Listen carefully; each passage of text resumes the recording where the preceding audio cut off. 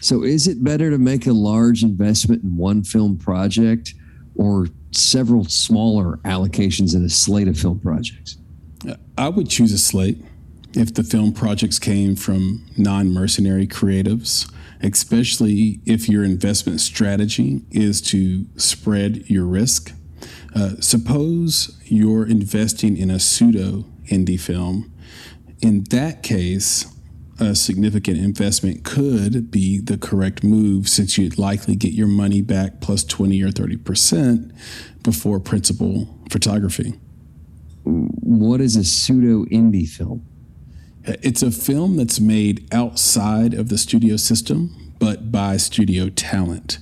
So, for example, Nomadland, which won for Best Picture in 2020, wasn't produced by a big studio, but it starred industry vets like Frances McDormand and David Strathairn.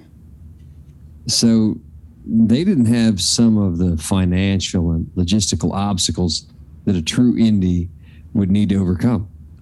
Exactly. But I should mention that every film investment comes with risk.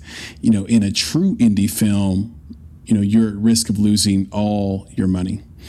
In a pseudo indie, one is at risk of the film not being completed, especially if there's no completion bond, or the filmmakers and cast not getting along or dropping out, which would change the nature of your investment. In the case of Nomadland, I would be comfortable making a chunk investment, and not because I know the outcome. It's an excellent example of non-mercenaries and a non-mercenary approach to collaboration and investment. Chloe Zhao, the director, and Joshua James Richard, the DP, and some of the producers for Nomadland had worked together on many films over the past decade that the world is far less familiar with, only to strike gold with Nomadland.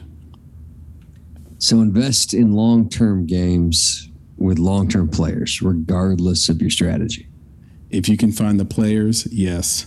If you can't, you might be better off at a blackjack table in Vegas.